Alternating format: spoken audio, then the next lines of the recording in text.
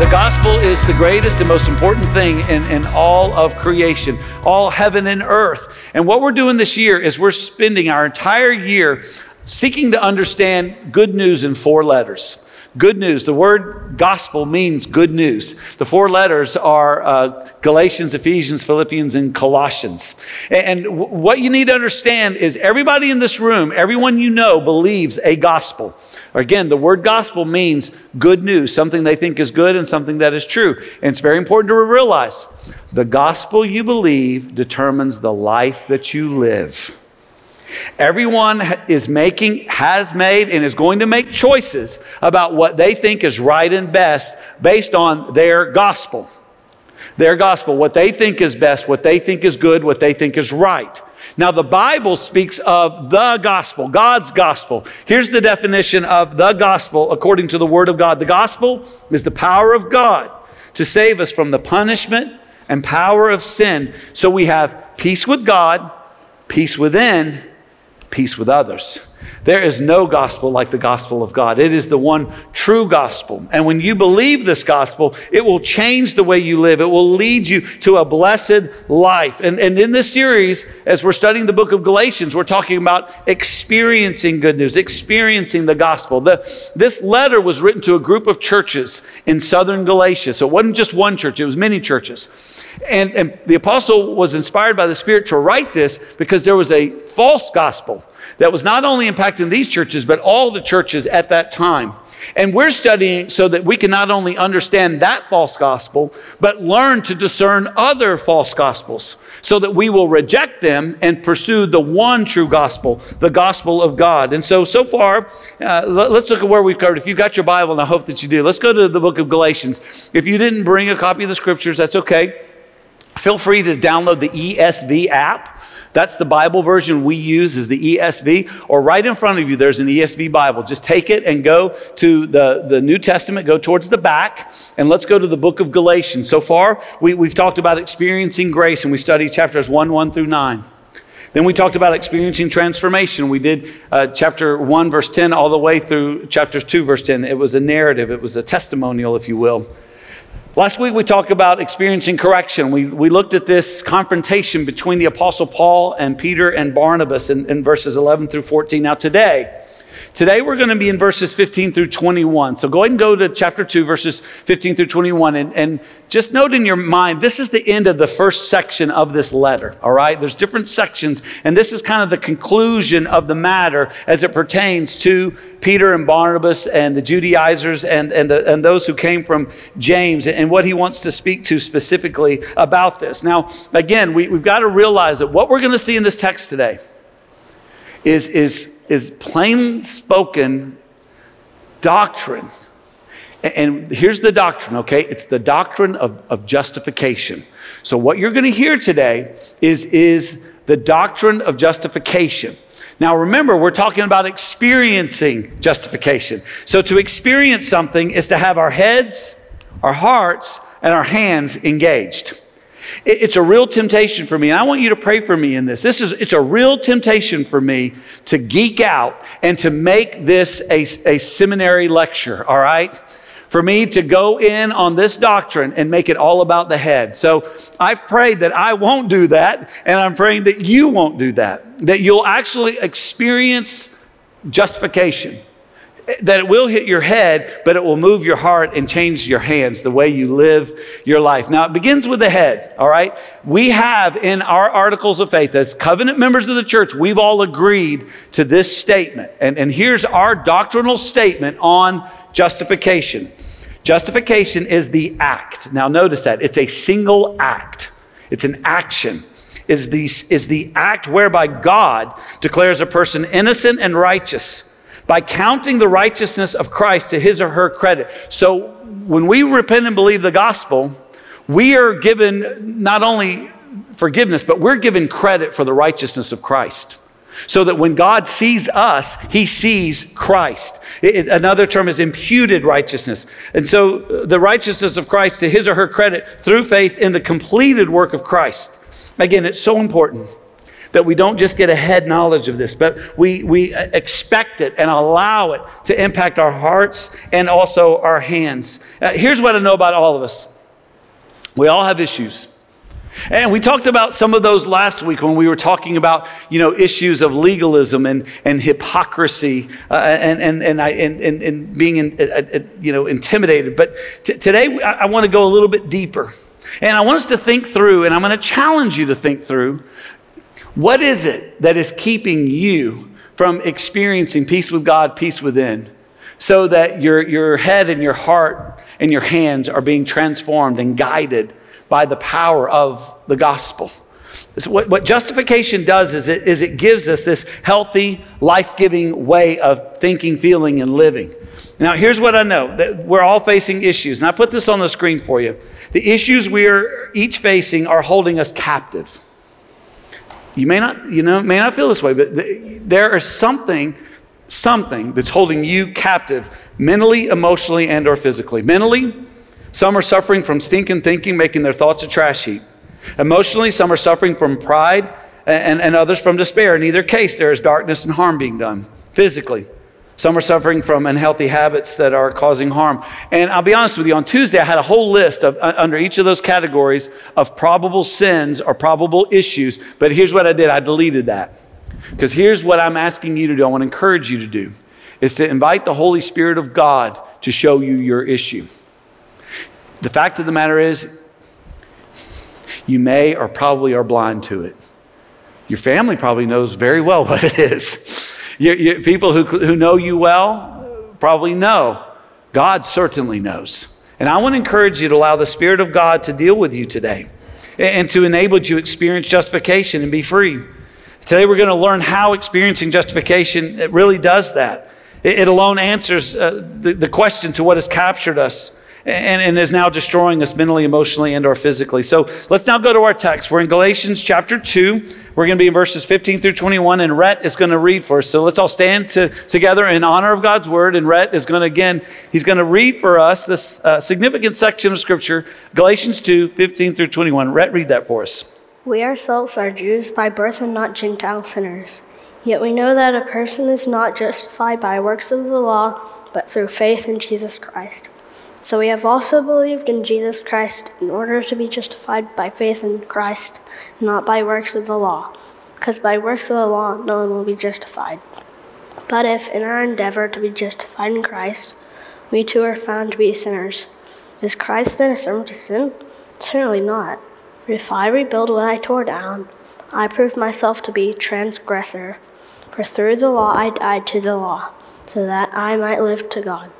I have been crucified with Christ. It is no longer I who live, but Christ who lives in me. In the life I now live in the flesh, I live by faith in the Son of God, who loved me and gave himself for me. I do not nullify the grace of God, for if righteousness were through the law, then Christ died for no purpose.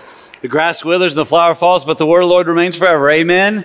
Amen. Well done, Rhett. If you would be seated and pray now for the preaching of God's word. All right. Let me deal with something out of the gate. I know, and I was praying about this on Wednesday, that there are going to be doubters, and there are doubters in the room. Here's the two levels of doubt. There's one group of you that are doubting that God can change your thoughts and your affections in your life. And there's others of you who don't think you need God to change your thoughts and your affections and your life. And in any case, you're in danger. And here's what I want to do. I want to convince you from the Bible today that God can do something that you by yourself cannot do. That God can do something that no one and no other thing can do. And what you've got to do in essence is this: let go of what is destroying you mentally, emotionally, and physically, and trust God. In essence, that's the whole sermon. As a matter of fact, let's pray, let's go home. No, I'm just kidding. We need to look at this. We need to get this. That's in essence what the Bible's teaching today. And I want you to go ahead and get orientated to that. Because again, I know some of you are thinking, well, I can't change. And some of you are thinking, well, I don't really need change. I'm good. Here's a picture I want to show you, okay? Everybody here, I said in my notes, I actually put almost everybody, but because I was trying to be nice. Everybody here is caught in what is known as the monkey trap. You guys familiar with the monkey trap? Here's the monkey trap. Monkey trap is when they put something in a vase or a container that a monkey wants. And the monkey puts its hand down in there and grabs that thing and wants that thing. But that vase or container is tied to a tree. And guess what happens to that monkey now? It's trapped. It's caught. Now, the crazy thing about it is, to be free, you know all that monkey's got to do? Let go. Some of you here this morning, you're caught in a monkey trap. And friends, if you will let go, you can be free. You can be free. What is holding you captive emotionally, mentally, physically. Now, again, I know there's some here who are thinking, you know what? I get it. What I'm holding on to is way better than God, and I'm not letting go. What I'm holding on to, I'm not going to let go of. I don't want God's blessing in my marriage. I don't want God's blessing in my life. I don't want God's blessing in my relationships and my future. This is better. This is more important. And some of you are making that choice, and you're destroying your life. You're destroying your marriage. You're destroying it. And I want to beg you today, let go. Let go of it and trust God. And here's what I also know. Some of you have been holding on to whatever you're holding on to for so long. Here's what you're telling yourself. It's not a big deal. This kind of thinking, this kind of emotion, this kind of activity, it's not a big deal. I've been doing good so far. I don't really need all that God stuff. I'm doing okay. I'm doing good enough. No, you're not. You are captive. You are captive, whether you know it or not. And I beg you today to consider the truth of what God's word says and let go so that you can be free. That this justification of God is an experience that transforms your mind and your affections and your actions. And so there's two things here that I want to see that we can experience. Gospel justification causes us to experience, and the first one is this. Gospel justification causes us to experience spiritual freedom in humility. Spiritual freedom in humility. You look at verse 15. This is an argument that Paul makes throughout Scripture. He makes it clear that there are advantages to being a Jew versus what he calls Gentile sinners, those who are unaware of God and have no desire to pursue God. Jews, at least, were aware of God. They were given, of course, the Old Testament, the oracles and promises. And so they knew of them. Whether or not they acted on them, well, that's a whole nother conversation. But the reality is that there is advantage. Again, he says this in Romans chapter 3, beginning in verse 1. Then what advantage has the Jew? Or what is the value of circumcision? Much in every way. To begin with, the Jews were entrusted with the oracles of God. So the Jews of Paul's day are very much like people that are raised in the church in our day. Kids, some of you were raised in the church. Some of you are now coming to church. And what does that give you access to? It gives you access to the Word of God, to His promises. It gives you access to examples. We are so blessed as a congregation with some of the most godly men and women you could ever hope to meet in the world. People that if you could hear their story and to know how God has been so faithful and their faith has been so strong, to see them through suffering and pain and success and all the things that the world could throw, you would be amazed at how God has been at work through this body of believers. And what I want to convince you to understand and to believe is that just because you've got access to this worldview and to this truth and to all these good things, that alone does not make things right. Look what Paul said here in verse 16. Here they were. He's talking about all the advantage that these folks have, that some of us have, that you have had. It says, but look, these folks, no one is justified by works of the law, but through faith in Jesus Christ. At the end of the day, it doesn't matter what you know. It doesn't matter what's been made available to you. The only way you can experience justification is personally through faith in Jesus Christ. And so Paul's confession here, the end of verse 16, look at this, what he says. He says, and this needs to be our confession, what we freely say. So we also have believed in Christ Jesus in order to be justified by faith in Christ, and not by works of the law, not by what we do, because by works of the law, no one will be justified. To be justified is to experience the single act of God when we repent and believe that all of our sin is put away and we are given the righteousness of Christ, which gives us access to all who God is and all that God can do. Justification gives us access to all who God is. Some of you know about God, and James 2:9, you're basically like the demons. They know about God, but they don't have access to God. They don't have the blessings of God. And there's some of you in that boat today. I'm sorry to say, you know about God. You know God's stuff, but you are not living and having access to all God is and all that God can do. Dr. Tony Evans loves to tell a story about when he was the chaplain of the Dallas Mavericks, the NBA basketball team. He loved that because he had access to some pretty cool stuff. He had access to the locker room. He can just go in there, get him a water, kind of hang out. He had access to talk to the coaches and players. He walked in, they knew who he was. He had access to them, and they gave him front row seats at the game, which, by the way, those are expensive. That is ridiculous. That is crazy how much people, and I've paid it, and I'm embarrassed to tell you, but it's a lot. He had access to all this. And he talks about when one of his sons got old enough, he took him with him. And they walked up, and there was a security guy there, and he looked at Dr. Evans, and he looked at the child. He didn't know the child, but he motioned for him to go in. The child got to go in because he was with his daddy. Then they went into the locker room, all the players. They looked at Dr. Evans, smiled. They looked at the child, didn't know the child, realized the child was with Dr. Evans, so they talked to the child. Otherwise, that child would have been evicted, right? Then they got to it's time for the game after he talked. So they go to the game. They're at the front row. There's security at the front row. Looks at Dr. Evans, knows Dr. Evans, doesn't know this child, realizes that the child's with Dr. Evans. Child got to seat in the front row. And Dr. Evans loves to say, they didn't let that child in because of that child. They let that child in because of me.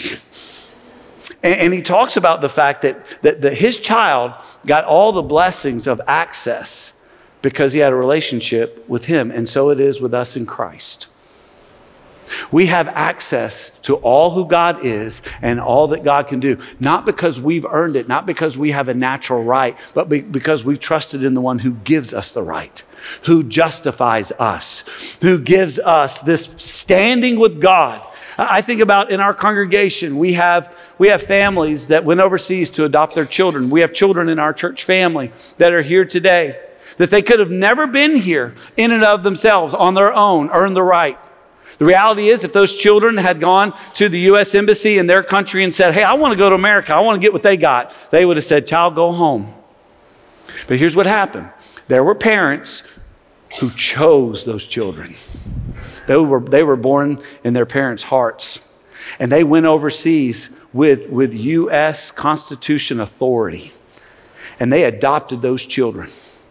And you know what? Those children were given rights to the access to all that America has to offer. They didn't deserve it. They didn't earn it. They were given it because of their parents. So you know what happened, Dr. Evans' son? He started going to those games and he started calling security by name. What's up, Bob? What's up, Chuck? What's up?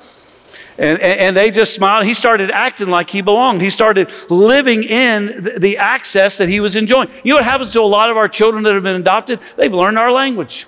They've learned our customs. They know American stuff. They get it. They live in it. You know what happens when you trust in Jesus Christ and you gain access to all his stuff? You start living like it. You start living in this freedom, this new life where you have freedom and gain peace with God, peace within, peace with others. And it changes all that you are. It changes your life, and it's humbling. And here's why most of you reject it, that do reject it. Is because you don't want to feel like you're having to depend on anyone or anything other than yourself. And some of you can't get over yourself. And you just think, oh, no, I'm too far gone. I'm too far gone. Can I just tell you that's a really arrogant statement? I know you don't think it is, but it is such an arrogant statement. I'm too far gone. Really? You're too far gone for God? You think you're bigger and stronger than God? You think you're beyond and God? Wake up. Our God is mighty. He is mighty to save. And if you will humble yourself and you will acknowledge him, there's a humility, but in there's a spiritual freedom that you gain access to God and all that he is. Second, gospel justification causes us to experience eternal life with gratitude. Now, verses 17 through 18 are two of the most difficult verses in this letter. Read it real quick. It is a mouthful. I'll just read it. But if in our endeavor to be justified in Christ, we too were found to be sinners, is Christ then a servant of sin? Certainly not. For if I rebuild what I tore down, I prove myself to be a transgressor. What? I understand the words. What do they mean? And I will tell you, there are a lot of commentaries that don't agree on this. And I get it. I think this is what Peter was talking about. He's kind of ribbing Paul a little bit in 2 Peter chapter 3, verse 15. You may not have seen this. It's a little brotherly love, a little hassling of one another, if you will. He says, and count the patience of our Lord as salvation, just as our beloved brother Paul also wrote to you according to the wisdom given him, as he does in all his letters when he speaks in them of these matters. There are some things in them that are hard to understand. In other words, I don't always get what Paul's talking about, which the ignorant and unstable twist to their own destruction as they do. Now look what he says here, other scriptures. What Peter was acknowledging here is what the letters that Paul wrote are God's word. What are the scriptures? What does our memory verse from last month tell us? All scripture is breathed out by God and is useful for teaching, for reproof, for correction, for training in righteousness, that the man of God may be complete, equipped for every good work. That's what all scripture, and so this scripture is good for that. Now, what are these verses saying? Remember, the Apostle Paul has just talked about how he had to confront Peter and Barnabas, because what they had done is they'd gone back to a false gospel that they were taught as children, that by being Jews, they were given access to God. And so he's correcting them, saying, no, a person doesn't have to become Jewish before they can be saved. But they were acting that way. And so Paul comes back, and the first thing he says is that it's plainly either Jesus is wrong or you're wrong, Paul. See, what he's doing there, he's saying, okay, and I think he's kind of given if you're right, then Jesus is causing us to sin. Because Jesus saved us to have fellowship with all believers. But Paul and Barnabas and all the people from James were saying, no, it's a sin to associate with those who are not living a Jewish lifestyle. And so what Paul's saying here is that, well, either you're wrong or Jesus is wrong. And so when he asks the question, does Jesus lead us to sin? Strongest language you can imagine, the letter says, certainly not. Jesus does not lead us to sin. He leads us to righteousness. He leads us to live in a godly way in harmony. 1 Corinthians 12, what's this harmony look like? For just as the body is one and has many members, and all the members of the body, though many, are one body, so it is with Christ. For in one spirit we were all baptized into one body, Jews or Greeks, slaves or free. Doesn't matter your nationality. Doesn't matter the color of your skin. Doesn't matter your stage of life. Doesn't matter. All were made to drink of one spirit. We are all saved by grace through faith in Christ alone, and we're equal at the cross. And so not only is it right to associate with people from a different upbringing than you, it's expected. Because the gospel makes us all justified in the same way. And so we have access to the Father and all he is in the same way. So then he keeps on hitting pretty hard. Verse 18, for if I rebuild what I tore down, I prove myself to be a transgressor. What's he saying? If I go back to that false gospel, then I am a transgressor. I am sinning. If I treat other people based on their nationality or their behavior, then I'm rebuilding what the gospel and what I have torn down. He says, I'm not going to do it. I'm not going back. This is the mistake that Peter and Barnabas and the people from Jerusalem were making. They were going back to a false gospel. And I see that happen a lot. I've seen that happen a lot in my ministry, in my life. When I was in high school, I had a group of friends that were saved about the same time I was. And there was a cult. It was called the Worldwide Church of God. Still an active cult. They changed their name to disguise themselves. Same doctrine. It's a lie. And what they were basically teaching is what the gospel here, what the Galatians were dealing with. They were basically saying, you've got to keep the Jewish law in order to be saved. And my friends tried and they all failed. And so you know what they did? They gave up on God. And I couldn't believe it. That happened my sophomore, going to my junior year. When I was in college, same thing. Sophomore, junior year, that cult impacted some of the guys that I was going into ministry with. Same deal. They gave up. They gave up on God. And since that time, I've seen that happen here. Here at Living Hope, we see people come and claim Christ. And some are even baptized. Some even join the church. And this is a pejorative statement, and I hope it's not taken the wrong way, but I categorize these folks as 60-day saints. Because here's what happens a lot. And some of you are in the process of doing this right now. It's sad. 60 days from now, some of you will not be here and you'll never be here again by your choice. Because here's what happens. Is people come and they say, yay, Jesus, yay, Living Hope, yay, yay. And then they go back to other lifestyles. And we call them, hey, we haven't seen you at church. I don't have to be at church every Sunday. I don't have to give financially. I don't have to serve. I don't have to be a part of it. I don't need you telling me, whoa. You signed the membership covenant. You said you wanted to. You said you believed this. Well, what happens is people go back and they revert to an old way of thinking and feeling and living. And some of you are in the process of doing that right now. And you're doing what Paul and Barnabas did, Peter and Barnabas did, and those Judaizers, is you're going back to a way of life where you claim to be in control. Where you're living on your demands and your ways. And here's what you've done. You've fallen into the monkey trap.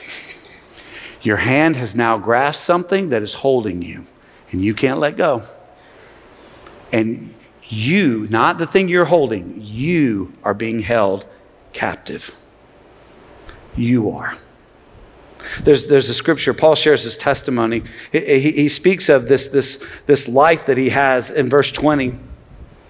He says, I have been crucified with Christ. It is no longer I who live. This is our scripture memory verse for this month, by the way. I have been crucified with Christ. It is no longer I who live, but Christ who lives in me. And the life I now live, I live in the flesh. I live by faith in the Son of God who loved me and gave himself for me. Here's what Paul said writing to Timothy. He understood the purpose. Christ came into the world to save sinners, of whom I'm the foremost. And he goes on to share his testimony. That's 1 Timothy 1, 15 through 17. Why did he say that? It's the same reason he wrote verse 21 of Galatians 2. I do not nullify the grace of God, for if righteousness were through the law, then Christ died for no purpose. I want you to understand what the Hebrew writer was trying to make those folks understand. What the Bible is constantly trying to make us understand is this. You're giving control of your life to something. And that something is something you think is good news. You think it's gospel. If it's not Jesus Christ, it's holding you captive and it's keeping you from who God really is and all that God can really do. And this morning, I want to beg you to try to figure out what that is if you haven't already. I want to assure you, Christian, no matter how strong your faith is right now, there is still probably something that is holding your mind and your affections and your behaviors captive. The world calls it an addiction. Maybe it is. I don't know. The Bible calls it a sin. I can't help it. I can't help but think this way. I can't help but feel this way. I get it. You're trapped. What will set you free? Justification. You let go of it. You allow Jesus to define you. You are loved. You are forgiven. You are free. Now, you don't have to live for things that will not last. You're now free to live in the everlasting love of God. And you have access to all of his promises. He will guide you and he will show you his way. And in his way, there is health and life. Any other choice you will make will only lead to destruction. It's going to destroy you. It's going to destroy your marriage. It's going to destroy your family. It's going to hurt other people. Stop. Trust Christ. Let go. Trust Christ. And be free. Because that's what the gospel does. The gospel of God is the power of God that sets us free from the punishment and power of sin, so that we have peace with God, peace within, and peace with others. Let's stand together. Caregivers, if you would, please come forward. Father, again, here's what I know. There's a lot of issues that we're all facing, and the enemy tempts us all in unique ways because we're all unique. And so we're prone to believe certain lies. We're prone to be overwhelmed with certain emotions. We're prone to act in decent ways and in things that maybe we were taught as children or things that we've come across in the world. Lord, nothing can save us but you. We can't save ourselves. We can't make happen what we desire, what we long for, what we need. We need you, God. We need access to you. We need what you can do. And that only happens through justification in Christ. So I pray for some today who've never experienced justification, that today they'd come and talk with one of these leaders at the front or head out to Guest Connect and talk to the folks there at the desk and learn how their life can be changed. God, I pray for some believers who are here today who are deceived. And they think, I'm fine. I got this. Completely numb is probably the best way to say it, Lord, to the things that we believe and feel and live that do not honor you. And I pray that we will have the faith to trust you, the courage to walk away, to let go, and to live lives in Christ. Be crucified with Christ and no longer live a life apart from you, but live with Christ, you at the center of our being. We need help. So for those today who need help, who just want to come get on their knees and ask for help, God, help them. Your mercy, giving us, oh God, not giving us what we don't deserve. You give mercy. So free us today, oh God. We ask this in Jesus' name.